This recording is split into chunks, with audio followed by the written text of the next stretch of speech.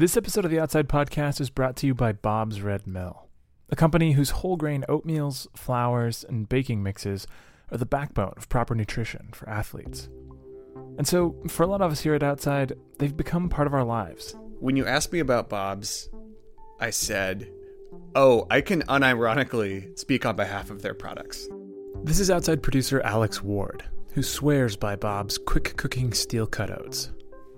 Can you just describe steel-cut oats for people that don't know exactly what you're talking about? Yeah, steel-cut oats it's just like oatmeal, but it just makes you feel a little better about yourself. Technically, steel-cut oats is oatmeal that hasn't been rolled flat, so they're more toothsome and break down more slowly. But for Alex, the difference is in how it's perceived. It's like if I had oatmeal, it's like, yeah, okay, everyone had an oatmeal guy. It's like, oh, I made some steel-cut oats. It's like, you take your health seriously. It's like, who's that guy? Who's this guy? I bet you also ran a few miles this morning.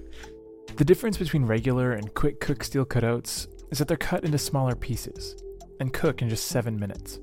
So if you are pressed for time before or after a workout, you don't have to resort to sugar-loaded instant oatmeal. Have you ever used any of that time you've saved in the morning to actually run a mile or two? No. I've used it to scroll through the news a little longer, maybe have another cup of coffee and still be a little late. But I know that at least I had a healthy breakfast. Find more healthy breakfast options, that are at least theoretically compatible with your fitness goals, at bobsredmill.com/outside, where you can enter for a chance to win some Bob's Red Mill prizes, a subscription to Outside, a book from our collection, and a brand new backpack. One winner will be selected at random each month. That's bobsredmill.com/outside.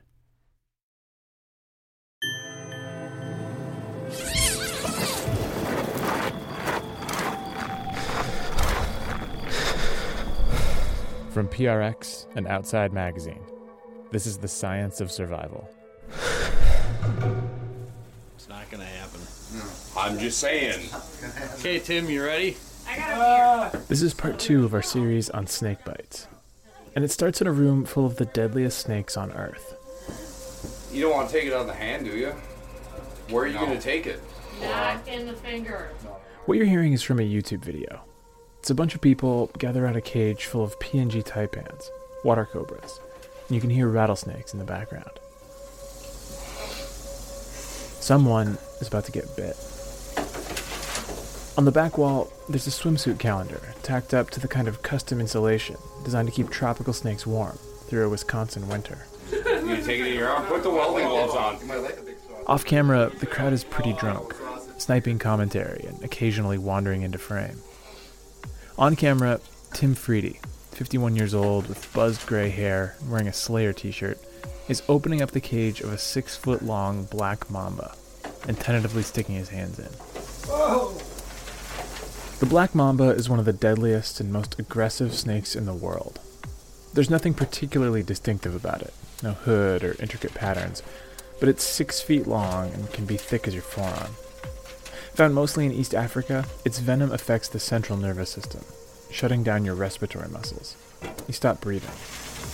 Monocle just struck at you. No talking, please, no talking. Symptoms can appear in seconds and really take hold after 10 or 15 minutes. Death often comes just a half hour after that. But Tim Freedy's friends showed up halfway to wasted, and they wanted to see it. So now he's got the snake in a one-hand grip just behind the head, and he's holding it up to his left forearm, right in front of the camera. Dendroaspis polylepis, LD50. Ready? Yep. When he loosens his grip just a little bit, the snake bites him twice, without making a sound. 2 bites. Son of a bitch. Once it's done, he turns and calmly puts the snake back in its cage on the wall. Then, what just happened finally sinks in with the crowd. This guy's a fucking beast right here. Let's see the arm. I wouldn't do this, and he There did. it is. That's proof that them fangs went in. 2 bites from a black mamba, and the only apparent damage is a thin trickle of blood down his arm. Fuck yeah. 2 bites, Joe. Dude, I got hairs standing up on every part of my body. Dude, and I actually touched it. Okay, He let me touch it. so Tim, now after the I'm bite was curious, done. what did that feel like? This fucking guy let me touch the snake, and he Okay. had control of the head. That's He's great. the fucking man, right fucking here. Okay, but we got. All right, so I just want to know what did it feel like? Burns. Fangs hurt going in like any snake. Burns. In part 1 of this 2-part series, we took you through the excruciating details of a rattlesnake bite that outside writer Kyle Dickman suffered in Yosemite. When he got bit, the venom attacked his bodily systems almost immediately. He passed out, then his stomach purged itself, and eventually his leg swelled up to twice its normal size. When he finally got to the hospital, he stayed 8 days because the snake venom had destroyed the clotting agents in his blood. He was at risk of spontaneously bleeding to death. See what mom was bad with mom. Inside Tim's body, there's a similar battle being waged at the cellular level. You don't bite one. Right about now, his eyelids should be starting to droop, and he should start having trouble swallowing, then talking. Then his vision should blur out, and he should get sleepy. Eventually, he should pass out or stop breathing. But he doesn't, because at the cellular level, his body is winning this fight. So here's the cool thing. What's happened? Back up, Joe. Is all my good antibodies are neutralizing all the venom fractions in Dendroaspis Olympus. Right now, they're binding to all the fractions. Tell me why other humans don't have those antibodies and you do. So what's happening Tim is... has these antibodies when other people don't, because 19 years ago, he started injecting himself with small doses of snake venom, building up a tolerance to their effects. His goal, at first, was to be able to survive 2 bites from 2 of the deadliest snakes in the world, without antivenom in a single night. But he's done that. He's immune. And now he has bigger goals. In his blood, he thinks, lies the key to making a universal antivenom, a treatment that could save hundreds of thousands of people around the world who get bit each year. Current antivenoms are outrageously expensive, hard to find, and only effective if it was made for the exact species of snake that bit you.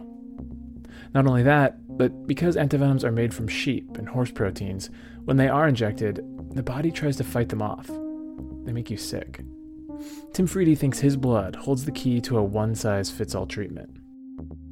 And in the June issue of Outside, Kyle Dickman has a story about Tim and the scientist, Dr. Jake Glanville, that thinks Tim is right.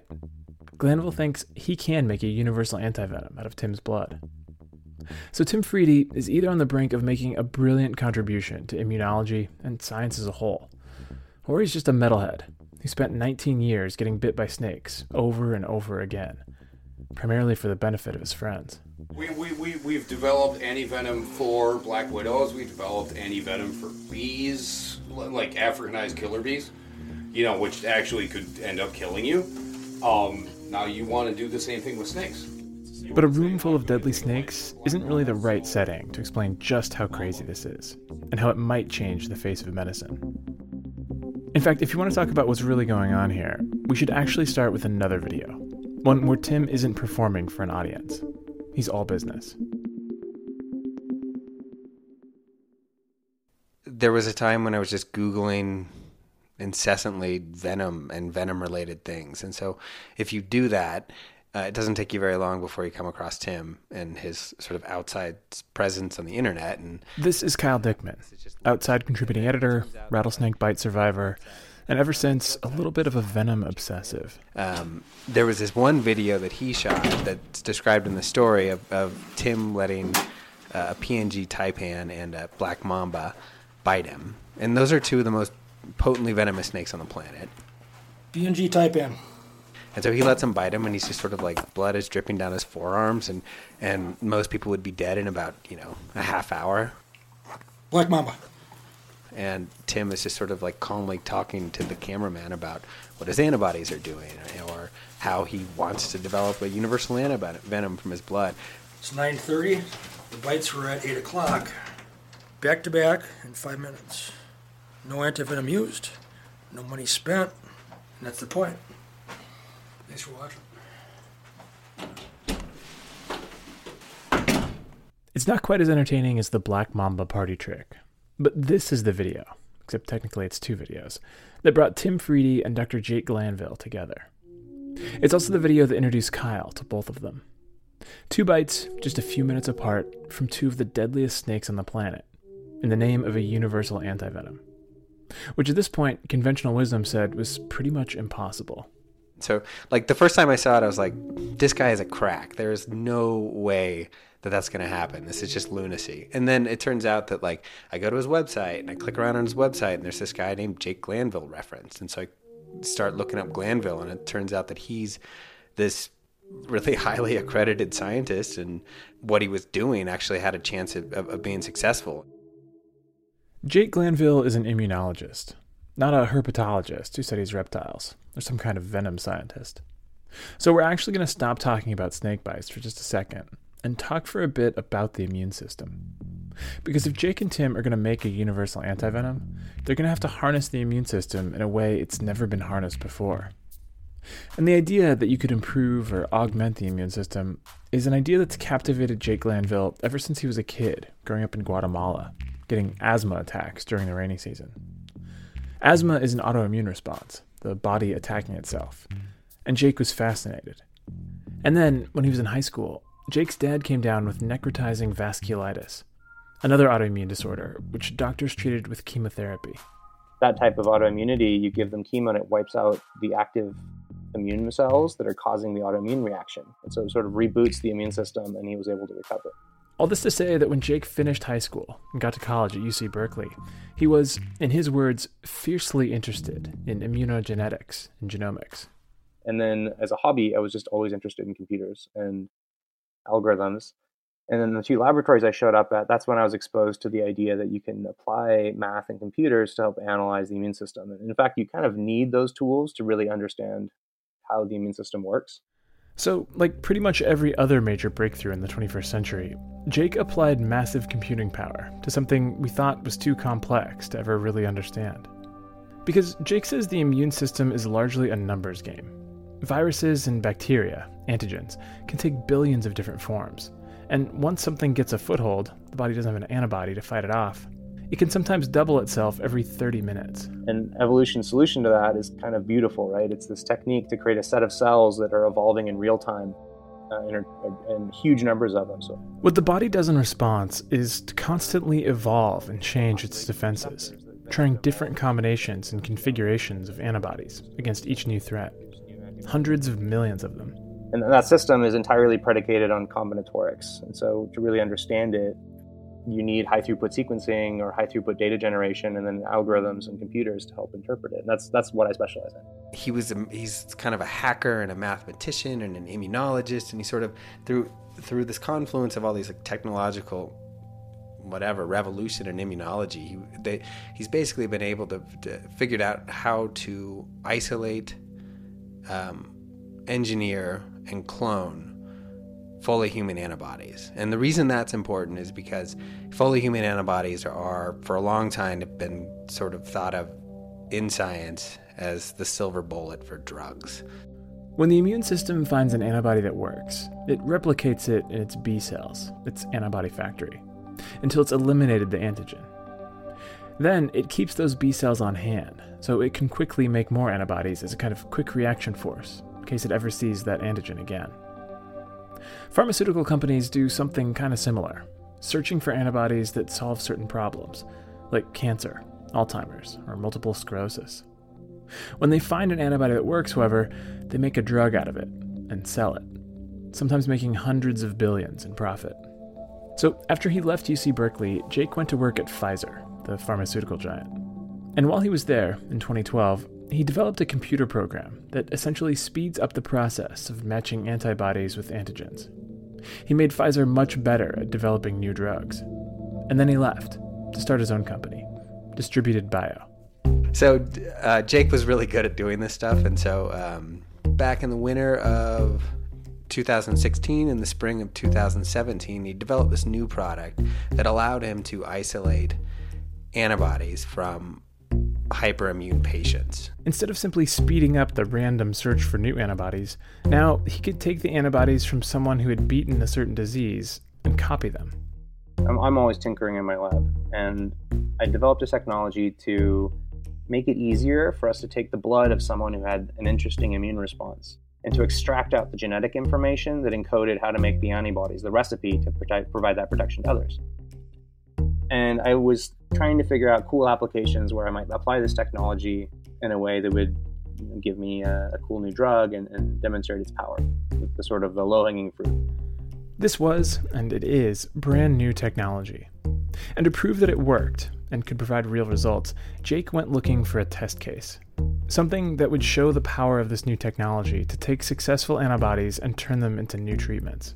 And so I was thinking, it would be really cool. We should go after something where it's just a slam dunk that antibodies are definitely protecting the person, and it's a straightforward problem.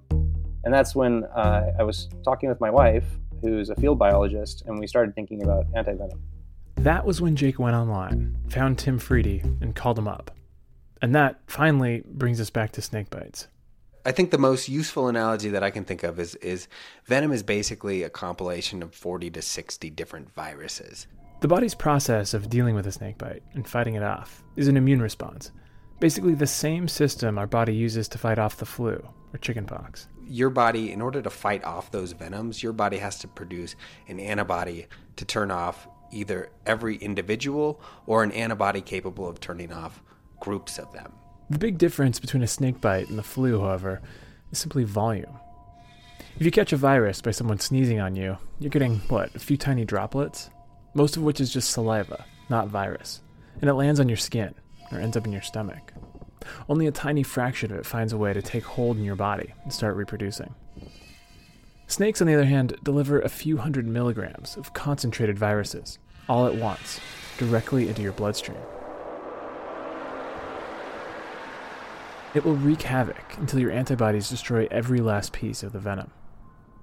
But as long as you don't die first, your body will respond by making antibodies until it finds one that can dismantle venom proteins. Then it'll make a whole bunch more. But venom works fast, so to beat a snake bite, you need really high titer levels, which means your blood is already stocked with venom-killing antibodies. And the only way to get those titer levels up is to expose yourself to snake venom without dying.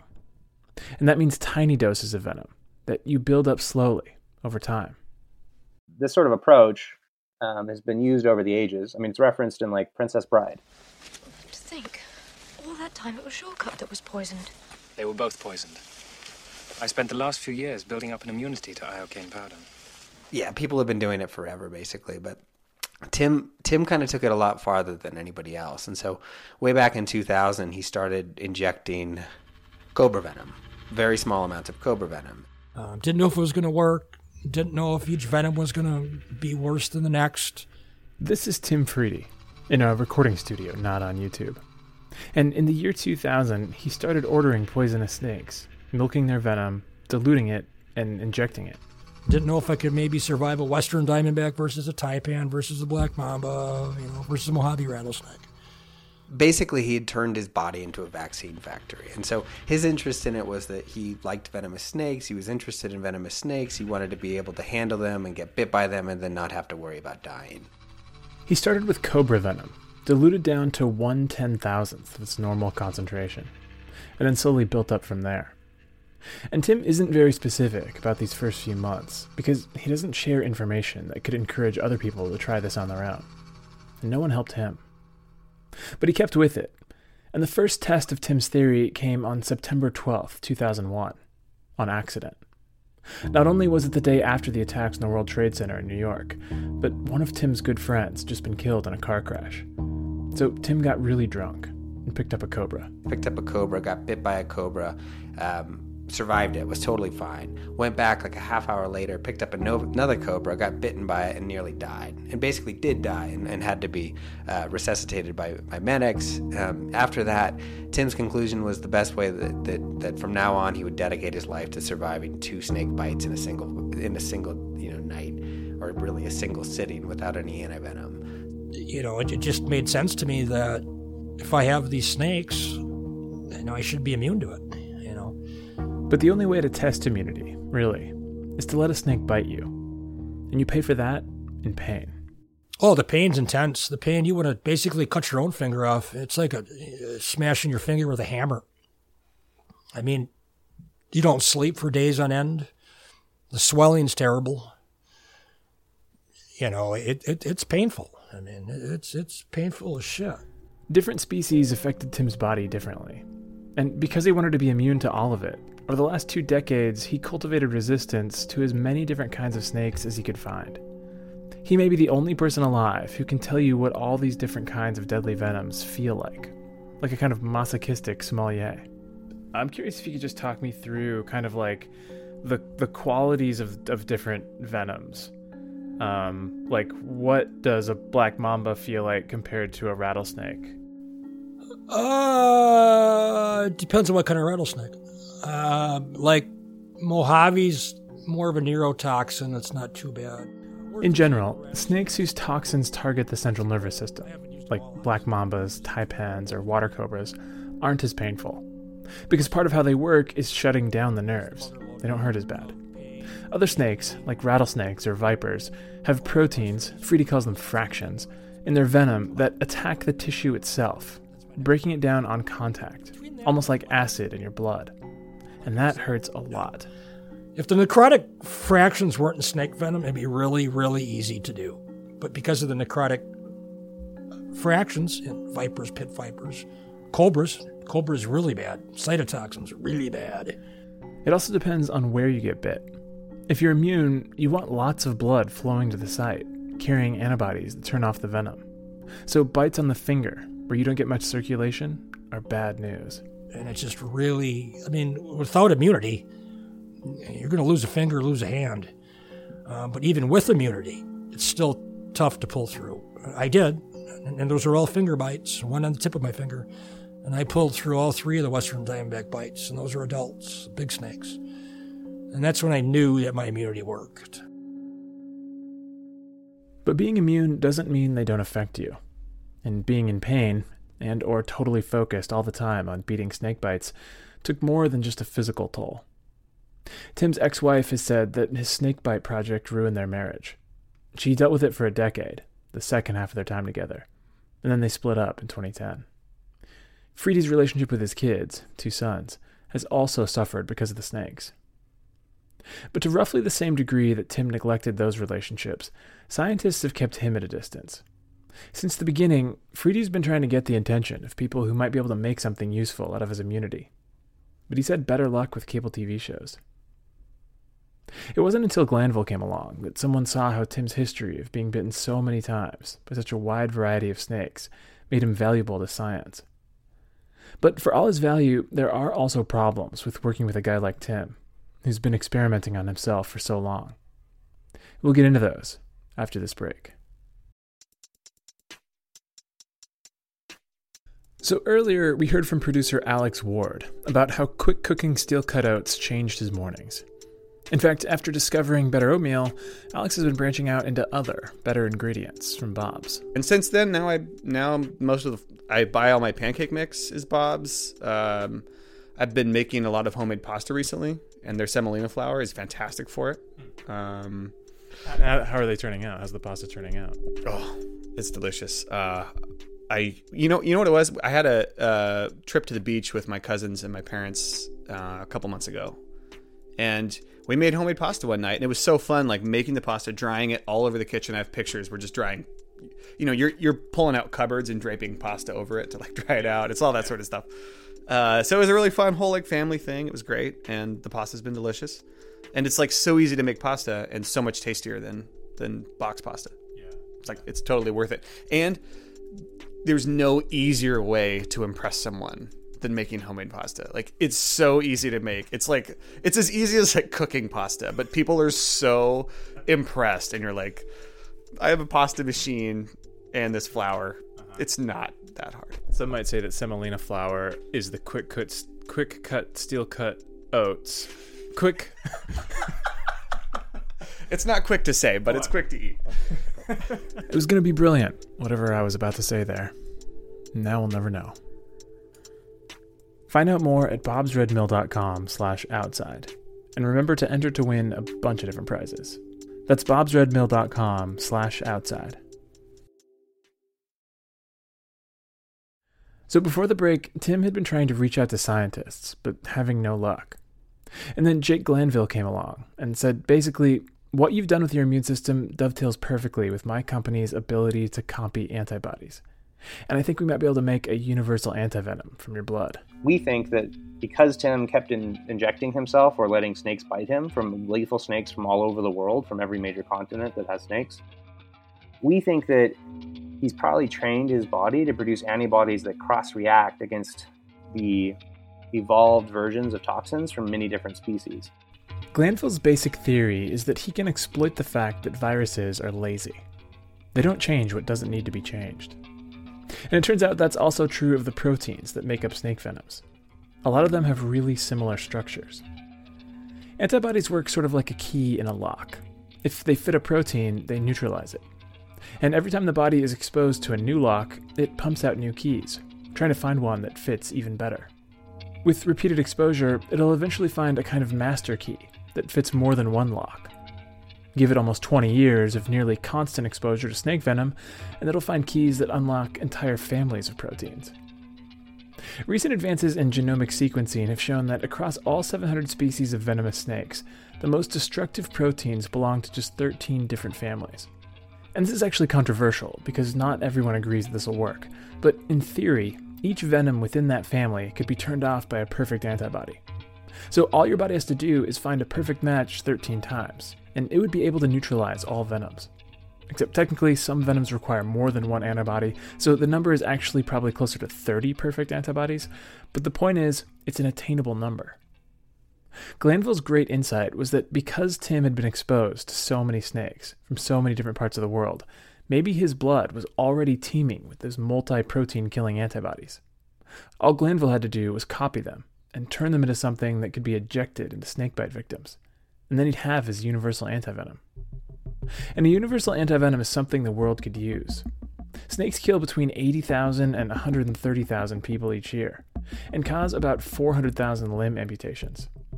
In June of 2017, the World Health Organization categorized snakebites as a neglected tropical disease, because antivenom hasn't really progressed since it was originally invented, back in the 1890s. So it's got all these problems. It costs upwards of $2,300 per vial, and only lasts 2 years. It also makes you sick. It's expensive, it's not very shelf stable, it's going to cause often pretty gnarly reactions at the injection site, and you can't give it to the same patient more than once because the second time their body has created a bunch of antibodies against the antivenom itself. Antivenom is made by injecting horses and sheep with snake venom, and then harvesting their antibodies. But it makes you sick because your body recognizes the animal proteins as a foreign substance and tries to fight them off. And so the first time it works to block the venom, but by the second time, now your body has mounted a response against the antivenom itself. So you get this thing called serum sickness. Make an antivenom from human proteins, like Tim's, and that probably won't happen. But the other problem with current antivenom is that it's only effective against the venom for which it was manufactured. That's not really a big deal here in the US, where there are basically only 4 different types of venomous snakes. But it's not so simple in other parts of the world.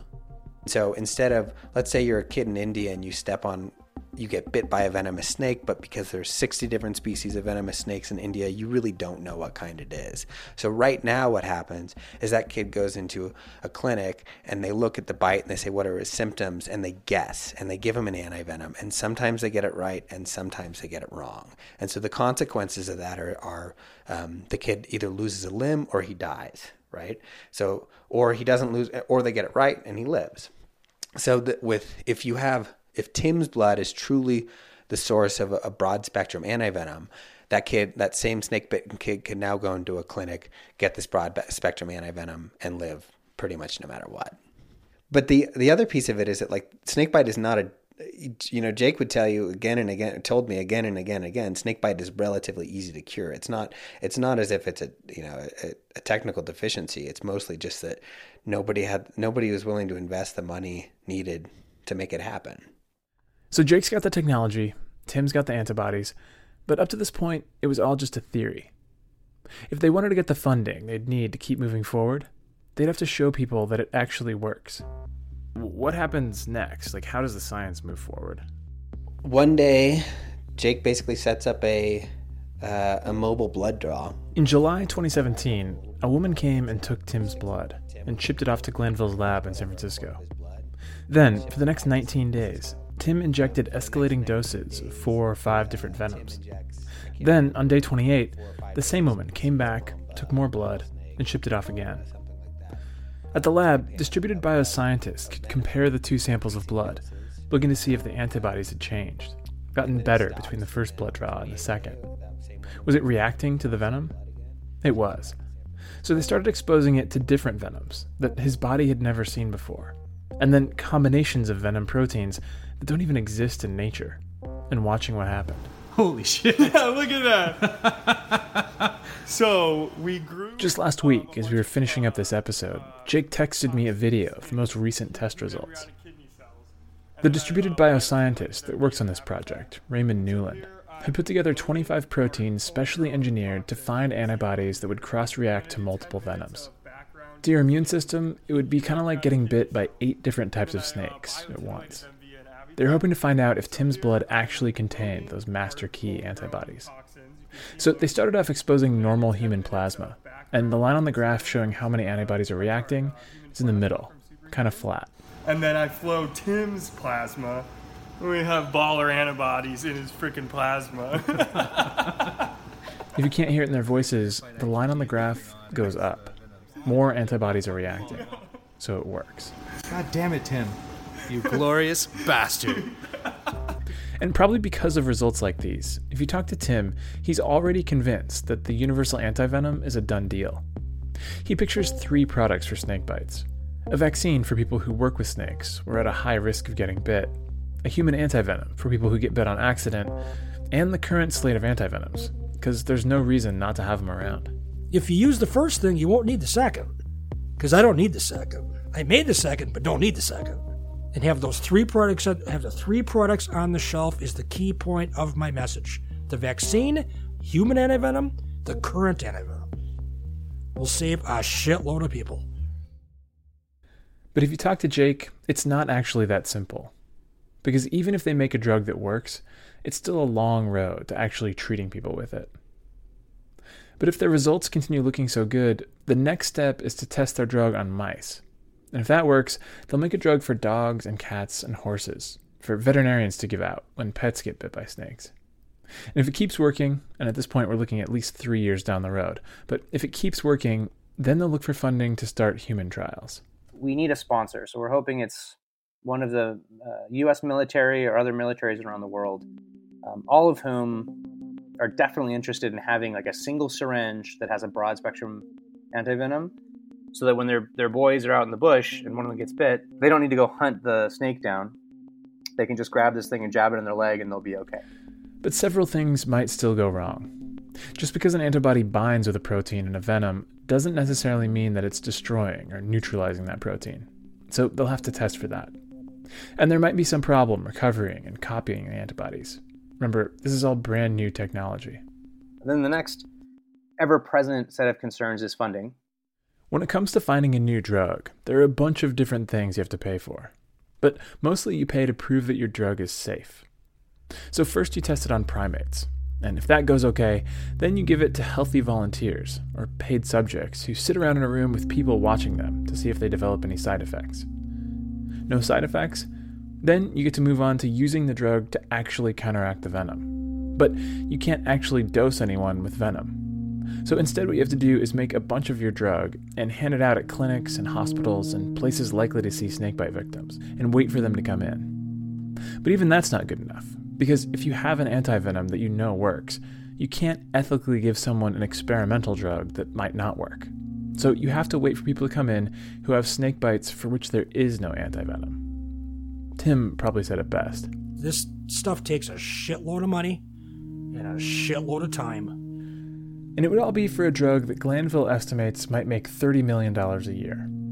A lot of money to you, me, and Tim Freedy, but not for big drug companies. So while there are other scientists trying to improve antivenoms, the big pharmaceutical players with the money to conduct these kinds of trials, they aren't touching it. But money might not be the only reason why. So I also just want to make clear that that ethically this is it's been a very complicated story, because it's weird ethically from the medical side of things, but it's also weird ethically from my side of things as a journalist. When Kyle first reached out to Tim offered to get bit by a snake for the story. Kyle could see it, write about it, and probably be the lead. And Kyle said, that sounds great. But then he had second thoughts. Tim has demonstrated that it's possible to become immune to snake bites, but he doesn't stay immune. The body only keeps antibodies on hand for so long, so Tim needs booster shots if he wants to maintain his titer levels. And sometimes things go wrong. He might inject too much and be stuck in bed for a month, which happened after the History Channel came to film him.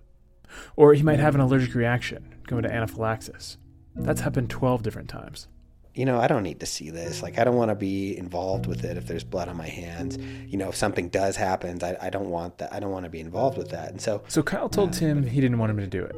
No booster shots, no snake bites. He could watch it all on YouTube. But Tim did the booster anyway. And then when Kyle showed up, he brought out a water cobra. And Tim would be like, bite me, don't bite me. You're not going to bite me. You're not going to bite me, are you? But he couldn't get it to bite him in front of Kyle. So Tim milked its venom, drew it into a syringe, and stuck the needle in his arm. He was bound and determined to stick himself with venom. But also he was doing it because Kyle was there. So how much was Kyle to blame if something happened? How did that go? Was he okay? He was fine. Yeah. I bring this up only because something similar played out whenever Tim would reach out to a scientist. Tim's experiments on himself have led to something that might be a huge breakthrough. But using those results, depending on how you look at it, might also be unethical. Because throughout the history of medicine, there have been all sorts of breakthroughs from experiments on prisoners, soldiers, and unknowing populations. But the scientific community has fondly, for the most part, moved away from that as an acceptable practice. Is this kind of is Tim the man we need now? Who's just sort of for these major breakthroughs, who's willing to kind of just sacrifice his body? And that is exactly what they would say is, some people would say is the ethical dilemma. So simply by doing what Jake has done with Tim's blood, you could then be encouraging other people to do what Tim has done. As you might imagine, Tim sees it differently. There is no dilemma, and I've went in this conversation exclusively before the interview came out. When I talked to the FDA, Dr. Charles Mapplethorpe, many years ago we discussed this. He's the lead medical scientist at the FDA. And we talked about this. And here's his position on it, and it comes from the horse's ass. The government cannot stop me from doing anything to myself. The government only comes into play when you make a product. Are we going to make a product? Yes. Then the government comes into play. Self-experimentation in medical history, like I said, 15 Nobel winners. What does that tell you? It pretty much answers that question. I am not training nobody. None of the scientists I've ever worked with have told me what to do. I was doing this before they met me. That's something I chose on my own, and they had no say in it. And that's the agreement that we have to this day. They don't tell me what to do. I do it to myself, and if they want the blood, they get it. They cannot stop me from doing that. And as long as that's really what's happening, Tim is injecting himself on his own accord, for his own reasons, and Glanville is just harvesting the data, there is an ethical route through this. It's the same kind of research structure that people would use if they're doing HIV research, where you definitely want to look at people at the period where they may be getting HIV. The ethics there is, people gets a little scary. You're like, I don't know, do you want to look at someone who's an intravenous drug user or a sex worker or something? That might be scary. But the answer is that no, you can create good bioethical frameworks to do that appropriately. So for HIV research, or hepatitis C or whatnot, what you do is you do these non-interventional studies where you go identify a group of people and you say, listen, you're going to carry out, I'm not going to ask you to change your behavior in any way. I'm just asking you to take some samples along the way so you can kind of watch the process. And that way you're not exposing them to any additional risk.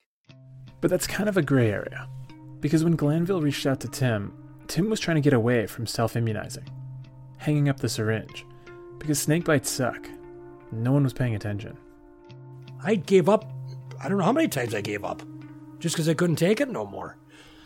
But when Glanville called, he got right back to it.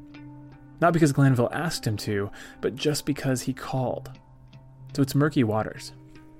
But you could also make the same argument that it's unethical to, like, because Tim has done this, and, you know, with a couple of years of research and applying the right tools to the job, you could then save 125,000 lives a year.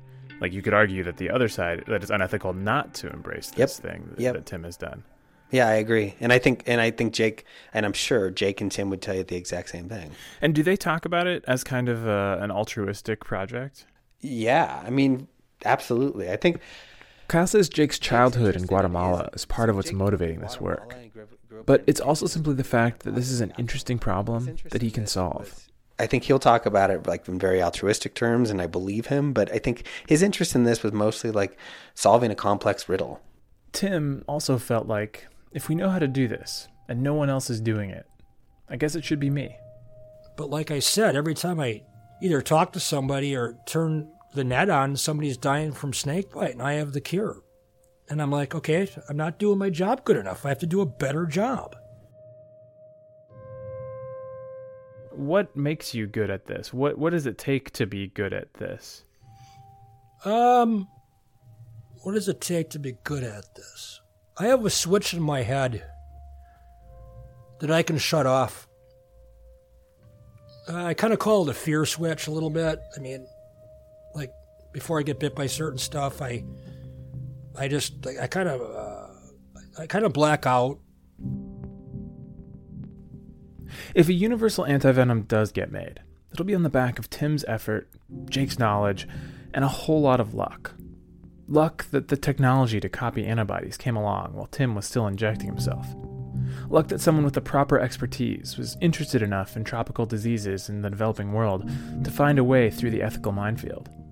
And luck that Tim didn't actually die, even if he was willing to sacrifice everything. Would you do all of this again? Yeah, I would.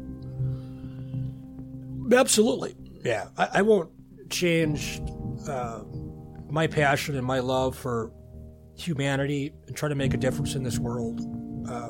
Is my driving passion. It's not money. You know, I have the ability to use my body to make a difference. This is all I do. This is all I know. This is all I'm good at. So no, I have no regret. I have zero regrets. Zero. And my ex-wife and I talk about it, and we're fine. My kids and I talk about it, and it's fine. My girlfriend and I talk about it, it's fine. My friends and I talk about it, it's fine. I didn't try to intentionally hurt anybody, regardless of the effort I put into what I love to do. Of course, it still may not work. Tim, in the end, may just be a metalhead with a high pain tolerance. But it's rare that a story of brutal suffering in the name of scientific progress is something that pretty much everyone involved can be proud of. It just seems like it's such a strange... It just seems like this seems like such a singular case where there's this one guy who got really obsessed with this strange thing and had the idea that his antibodies could be made into a universal antivenom, and then for some strange confluence of technology and another like brilliant scientist, it actually seems to be happening. But I don't think that this is something that's going to be repeated often in the history of the world. People do dangerous stuff and put it on YouTube every day. There's not a lot out there that's quite so dangerous as getting bit by a black mamba, or quite so selfless as spending 2 decades in pain for the benefit of people you're never going to meet. Here, shake my fucking hand. This guy, out in YouTube land, this guy is trying to fucking make you live, especially if you're in Africa and you're at risk for a black mamba bite. This guy is trying to take envenomations and make an antivenom for you. Thank you, Joe. You're the man. I just get bit. You're talking. So that's that. Not dead. Wow.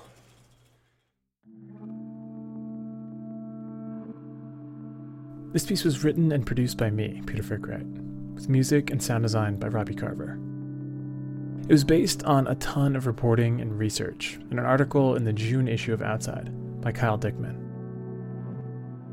It was brought to you by Bob's Red Mill, making ingredients that are the backbone of proper nutrition for athletes. Find out more at bobsredmill.com. Thanks to Adam Hose at Cool Blue Studios in Appleton, Wisconsin. This episode of The Science of Survival is supported by the Alfred P. Sloan Foundation, enhancing public understanding of science, technology, economic performance, and self-immunization. More at sloan.org. The Outside Podcast is a production of Outside Magazine and PRX.